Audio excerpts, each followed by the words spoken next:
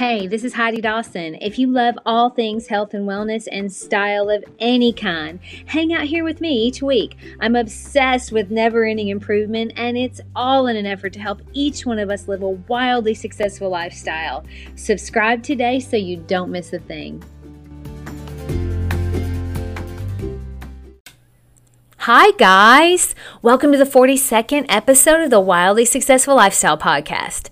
So happiness, in my opinion, is probably the most important characteristic of a wildly successful lifestyle. I mean, if you're not happy, what else really matters? Growing up, I was generally a happy kid. It came naturally to me. I mean, we had a big family, lots of siblings, and my grandparents were always around, which we loved. Happiness was pretty easy because I didn't really have responsibility. I mean, my parents loved me, I had lots of siblings, and a best friend that I could hang out with and confide in. She was a little older, so she taught me so much, but I also thought she was pretty cool. And at 14, friends are super important to your happiness. And then something happened, something that challenged that happiness. My best friend was killed in a car accident. Now, I remember coming home and it was dark. It was nighttime. Cell phones were not a thing yet, so I'm kind of dating myself. But my sister comes running out of the house and she's crying uncontrollably. My parents finally got it out of her what was wrong, and, well, the events from there, I'll never forget. I mean, it was the first time I'd ever experienced death, and it was especially shocking because I had just seen her that afternoon. I mean, we were making plans for the weekend. Now, I was fortunate to still have that happy demeanor, but it was a lot harder to be happy because of what had happened. I learned at a very young age that life and things were fleeting. Nothing and no one is forever.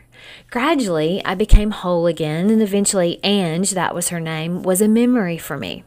Her parents gave me the other half of the necklace she and I both wore that said best friends. I still have it to this day. Now, I'm telling you this, not trying to depress you. I'm telling you because the sooner we realize that happiness comes from within, the sooner we can be consistently happy. Happiness isn't another person. It isn't a car or a house or a vacation. These are all things that come and go. Now, they may increase the level of excitement temporarily, but having them isn't the reason you're happy. Having them doesn't make you happy. You know the feeling of excitement when you get a new car, only to have it 6 months later? I mean, it's kind of worn and maybe a little dirty, but you still have the same car note? Yeah, that's what I'm talking about. How about the lover that's no longer around? Now, you cannot put your happiness or rely your happiness on people or things. Now, I love shopping just about as much as any pastime, but the things that I buy are always temporary enjoyments. That's it. That's life. That isn't going to change. Finding our happiness from within is a true superpower. It's very empowering to know that no matter what happens around you, you can find a way to be happy. Not only empowering, but freeing. True freedom. So can we all agree that we need to have a certain amount of happiness within us? How do we do that, though? Like, what is the secret to being happy? Isn't that the million-dollar question?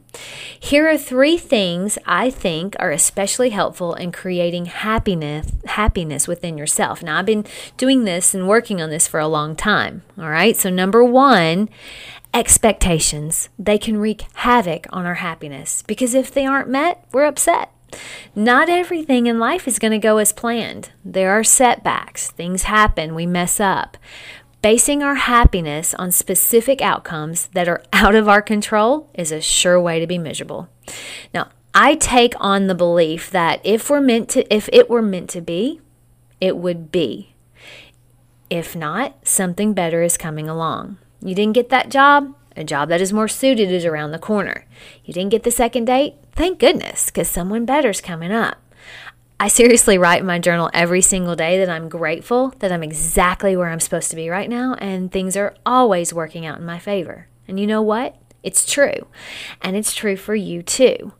Always be looking for the light at the end of the tunnel or what you can learn from a situation that didn't turn out the way you wanted it. Okay, number 2. Never, ever, ever, ever compare yourself to others. Trust me, it's a dead end street. The next time you start to say or think, well, this person is doing this already, or I'm not as successful as her, stop and think for a minute. That may be true, but maybe you spend more time with your friends, your family. Maybe you have more time with your dog, which I think is super awesome. I mean, your version of success and happiness has to be defined by one person, and that's you. What's meant for you will always be yours. No one else is going to get it. I'm going to say that again. What's meant for you will always be yours, and no one else is going to get it because it's meant for you. There isn't a finite supply of success or happiness. It's possible for everyone, and it looks different for everyone. It comes in all different shapes and sizes. Keep working on a better version of you. You're unique, and you're beautiful, and you're exactly where you're supposed to be. Oh, and guess what?